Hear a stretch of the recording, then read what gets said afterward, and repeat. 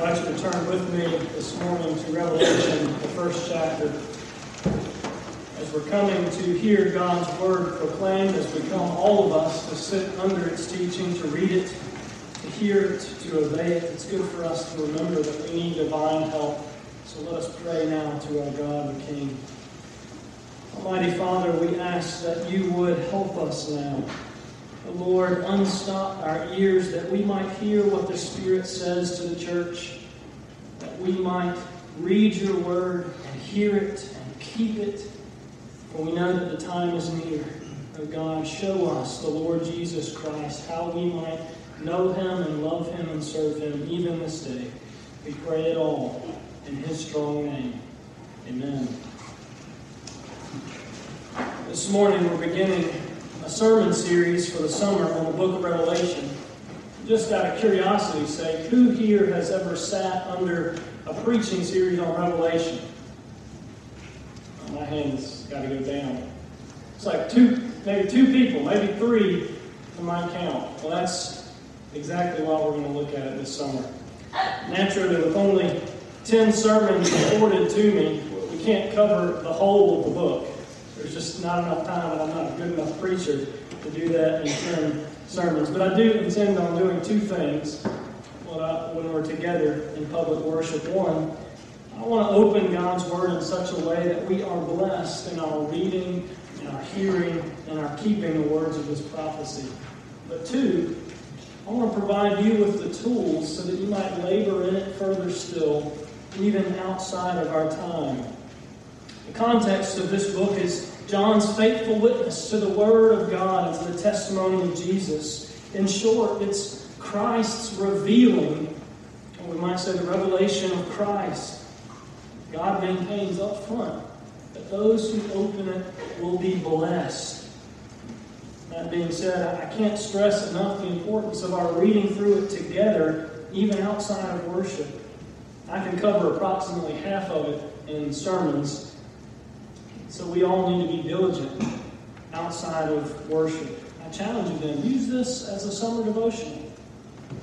There are 78 days left until Barry returns and fall is back upon us. I know, we're counting. Even at that modest pace of only one chapter a day, we could read through it 3 times. So I challenge you to that end to read it. Use it as a devotional, and hopefully I'll send out some emails to help us through, to enhance our series as I preach it, but also to enhance our daily reading. And of course, I always maintain, if you ever have questions, not just even for this book, but for any reason, please come and see me. My door is open. I want to have one more practical note or point on the context, particularly for parents, but I think it applies equally to all of us. You might be wondering, should I read this with my kids?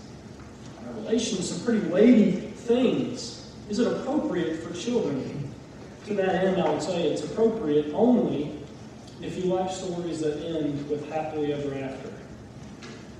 We need to understand desperately that Revelation is not intended for experts. It's meant to be opened and read and heeded. It's meant primarily to bring encouragement to God's people, particularly the church that faces opposition, persecution, etc. So let us now open God's Word. I'll read Revelation, the first chapter, for us. Revelation of Jesus Christ, which God gave him to show to his servants the things that must soon take place. He made it known by sending his angel to his servant John, who bore witness to the Word of God and to the testimony of Jesus Christ, even to all that he saw. Blessed is the one who reads aloud the word of this prophecy, and blessed are those who hear and who keep what is written in it, for the time is near. John, to the 7 churches that are in Asia, grace to you and peace from him who is and who was and who is to come, and from the 7 spirits who are before his throne, and from Jesus Christ, the faithful witness, the firstborn of the dead and the ruler of kings on earth. To him who loves us and has freed us from our sins by his blood, and made us a kingdom, priests to his God and Father. To him be glory and dominion forever and ever. Amen. Behold, He is coming with the clouds, and every eye will see him, even those who pierced him. And all tribes of the earth will wail on account of him. Even so, amen. I am the Alpha and the Omega, says the Lord God, who is and who was and who is to come, the Almighty. I, John, your brother and partner in the tribulation and the kingdom and the patient endurance that are in Jesus, was on the island called Patmos on account of the word of God and the testimony of Jesus. I was in the Spirit on the Lord's day, and I heard behind me a loud voice like a trumpet saying, "Write what you see in a book and send it to the 7 churches, to Ephesus, to Smyrna, to Pergamum, to Thyatira, to Sardis, to Philadelphia, and to Laodicea." And I turned to see the voice that was speaking to me. And on turning, I saw 7 golden lampstands. And in the midst of the lampstands, one like a son of man, clothed with a long robe and with a golden sash around his chest. The hairs of his head were white, like white wool, like snow. His eyes were like a flame of fire. His feet were like burnished bronze refined in a furnace. His voice was like the roar of many waters. In his right hand he held 7 stars, and from his mouth came a sharp 2-edged sword. His face was like the sun, shining in full strength. When I saw him, I fell at his feet as though dead. But he laid his right hand on me, saying, "Fear not. I am the first and the last, and the living one. I died, and behold, I am alive forevermore. And I have the keys of death and Hades. Write therefore the things that you have seen, those that are and those that are to take place after this. As for the mystery of the 7 stars that you saw in my right hand and the 7 golden lampstands, the 7 stars are the angels of the 7 churches, and the 7 lampstands are the 7 churches."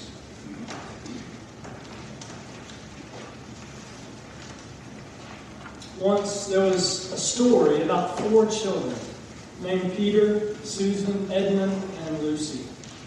This is a story of what happened to them when they were sent away from London during the war because of the air raids. The story of the Lion, the Witch, and the Wardrobe is an instant classic. It was so in Lewis's day, and it remains until our day. I wonder if we understand why that's the case. Certainly he was a learned scholar with an able pen, but I'd argue it's more than just a classic for children's literature. After all, I still love the book, and I'm an adult, at least by some measures. No, it's deeper than this. It's linked to those opening sentences. You see, the children and their grand adventure begins at a time and place when they, and I would argue when we, most need it. They're sent away from their home in reality because of Hitler's Third Reich and the terrible atrocities that befell London during those air raids. In actuality, the children were facing the horrible evil of bombs falling overhead. But in their fantasy world, the evil was transposed onto that evil white witch. The great battle for good and evil to these children was not fought between the Allied and Axis powers. It was rather the great lion, Aslan, and Jadis, the evil white witch. See, their fantasy mirrored, and it gave meaning and import to their world, to the real world in which they lived. And I believe this is precisely what we find in the book of Revelation. Today we'll see from chapter 1 that Revelation is written to show what reality really is like. Revelation is written primarily to the church. And finally, we'll see that Revelation is written to reveal, namely, Jesus and His kingdom. It's written to show us what reality really is like. It's written to the church of Christ, and it's written to reveal Jesus Himself. John begins by immediately explaining that this is the revelation of Jesus Christ which God gave Him.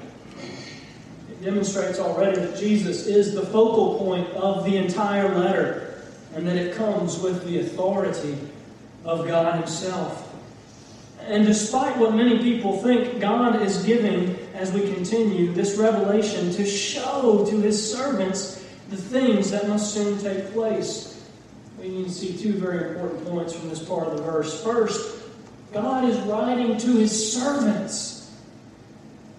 There's no need of a special degree or a deeper spiritual insight. It's not written to an elite group of people or scholars. It's written to you and to me. It's to the servants of Jesus Christ.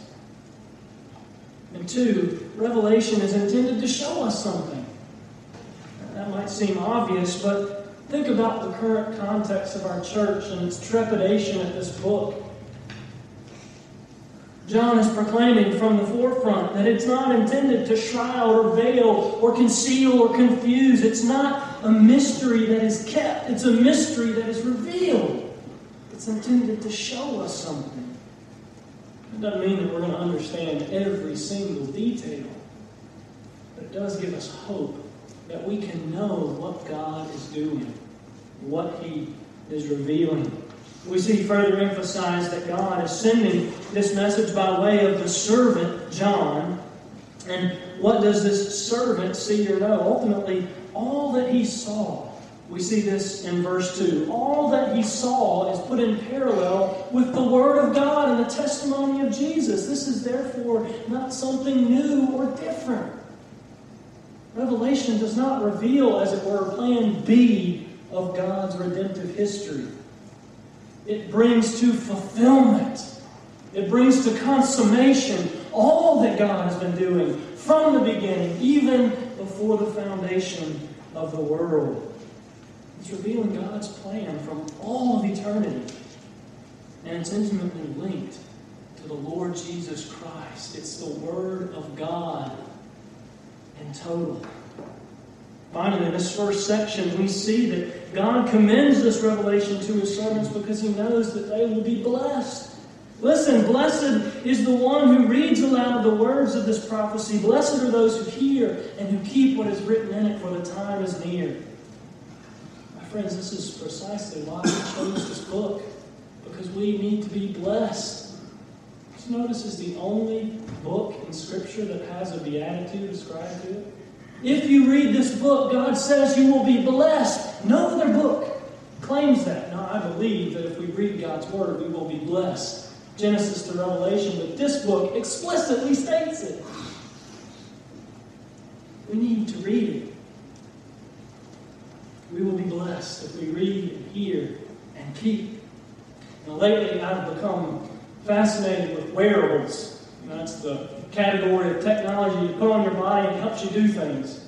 And you got the watch that measures your progress and whatever health activity, or you got the gloves you can wear to help your golf swing. There's all kinds of things that you can wear as a piece of technology to help you. Often I wonder, is that just a way of reassuring us of our poor health? I don't think there's a watch on the market that's going to motivate me to get out of bed and go running. It's just going to tell me what I already know. You didn't run today. And what's worse, now they're linked. It's all social, I can now see how much better everybody else is doing and feel worse about myself. What's the point? The watch does you no good. It's the exercise that does you good. Revelation on your shelf, brothers and sisters, does you no good. Open it and read it and be blessed. That's what I hope we all will do this summer as we labor through it together. But notice also, we have to keep what is written in it.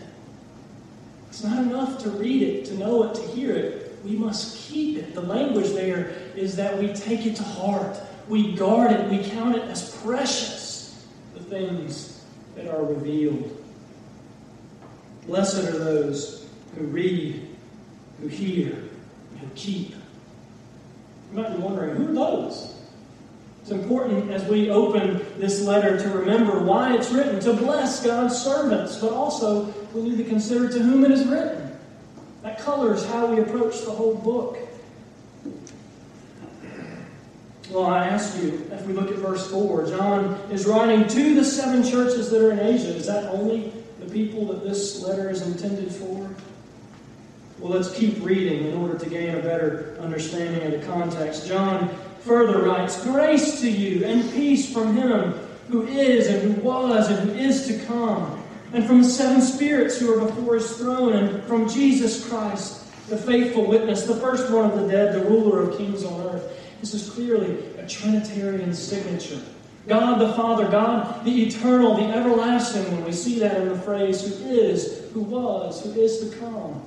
We see clearly God the Son, Jesus Christ, the faithful witness. But now wait a second. The 7 spirits? Is John teaching new theology now? Is it God 9 in 1? I thought it was 3 in 1. God the Father, Son. No, He's not teaching anything but the Trinity. That's clearly borne out in later places in Revelation that we'll get to.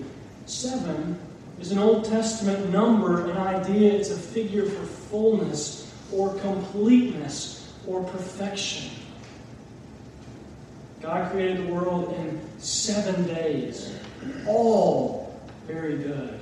We see this reinforced in Isaiah 11, Zechariah 4, to name a few.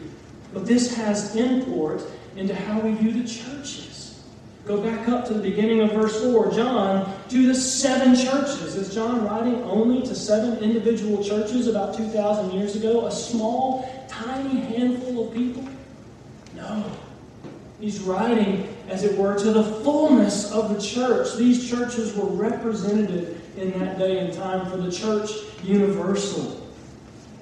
And this is a common practice. The letter would have been circulated amongst those churches. And those churches would have circulated amongst their daughter churches and their mission works and church plants. John is writing to the church as a whole. In all of history, no matter what age we live in, it is for God's people. But is the message only for the church? I would argue, no, it's not. It's certainly applicable to the church.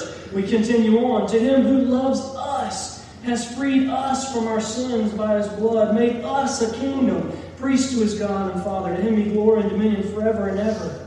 It's certainly applicable to the church, but what about those outside the church? Is Revelation important for unbelievers, for those who do not know Christ? I bet it is. What does He say?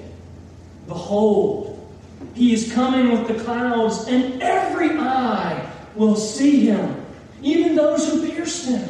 And all tribes of the earth will wail on account of Him, will mourn on account of Him. Even so, amen. See, the church, Revelation is written to the church, but it's written for everyone.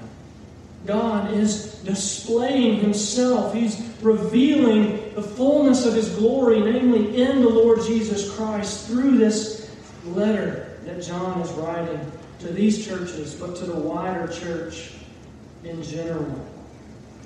We know this not only from seeing to whom God is writing, but we see this as we look at the main author. John is not simply a human author. He's writing under the authority and inspiration of the Spirit. That's why we see in verse 8, I am the Alpha and the Omega, says the Lord God, who is and was and is to come, the Almighty. What's God doing? God's laying down, as it were, a gauntlet of truth. Everyone must respond to that statement.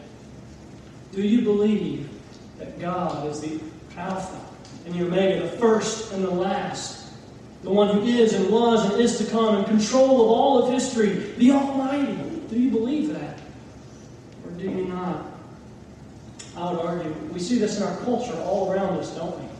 It's no longer just a movie that's a grand tale or story as a narrative. Now it's a battle. It's always a battle. It's Batman versus Superman. Who's going to win? Who's right? Or it's Captain America versus Iron Man. Who's going to win? Who's right? John's doing the same thing. What do you believe about reality? What God is revealing or what our culture says? I read an article this past week about a person, I'm going to have to be very careful here, about a person in Oregon who is legally declared the first non-binary citizen in the U.S. What do I mean by that? What's that language talking about? It is neither male nor female. The person prefers to be referred to as a they. Beloved, here's my point. I'm not bashing this particular individual. God created man, male and female. He revealed as much in the Word, in the Scriptures. We can't simply say what we want to say and do what we want to say and do what we want to be. The same is true here. Why is John writing? Because he's bearing witness to the Word of God, to the testimony of Jesus Christ. We'll see in a moment, that's why he's in exile. He's bearing witness to the truth, and Revelation is being revealed, ultimately, to divide. We see that Revelation is to give encouragement, to give hope, to give a blessing to the servants of God. It's written to the church, but it's written for everyone. Well, now, what is God revealing? We have, after John's commissioning, as it were, in verses 9 through 11, we see this something that is going to be revealed. But we should note a very important point in John's commission. Notice why he says it's important that he's writing. He says, I'm your brother and partner in the tribulation and the kingdom and the patient endurance that are in Jesus.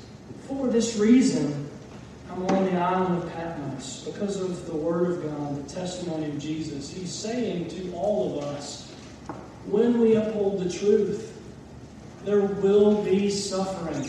There will be persecution. Beloved, we are living in a day and time where that is no longer an exception to the rule. If we are abiding in Christ, if we are following the testimony of Jesus, if we are giving an account to the Word of God as truth, we will be outcast. We will be diminished by our culture and our society. But that's not what John sees. Suddenly, he hears a voice like a loud trumpet, a voice like the sound of many waters. So he turns, and what does he see?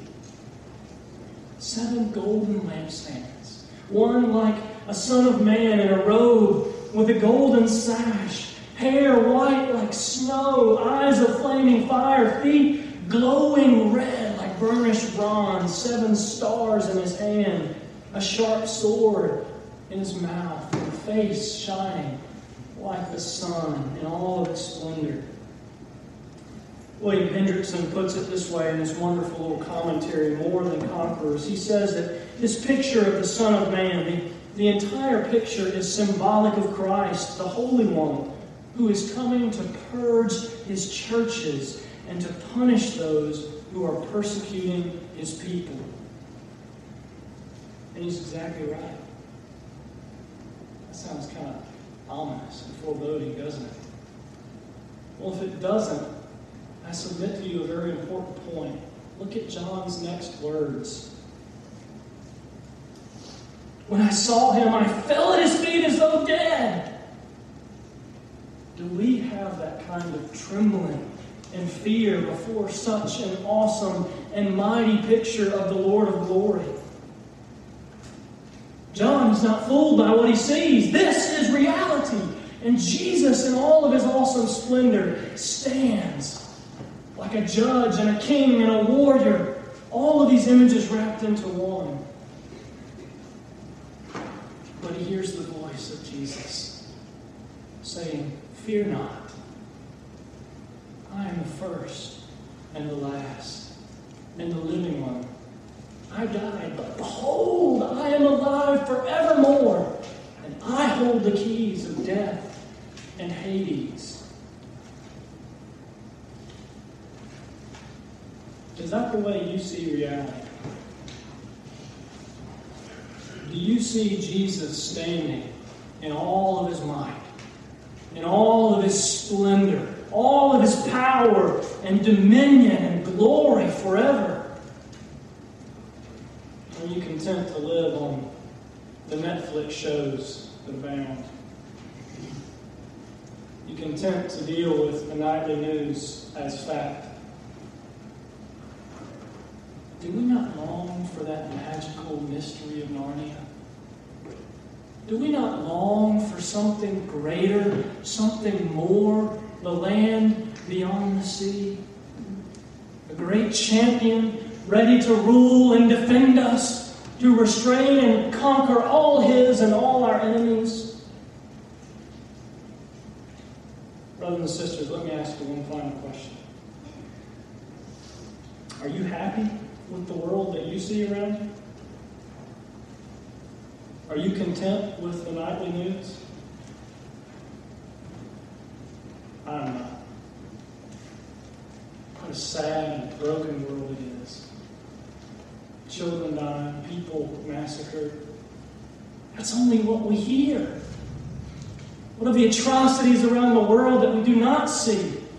The evil forces all around us. This is not enough for me.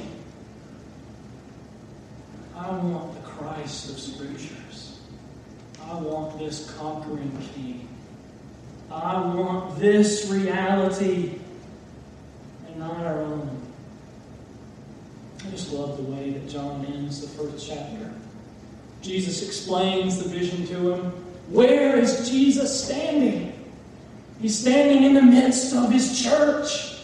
He's holding their 7 stars in his hand, protecting, controlling, guiding. Beloved, that is reality. Jesus here, in the midst of his church now, powerful, mighty to save, ready to rule.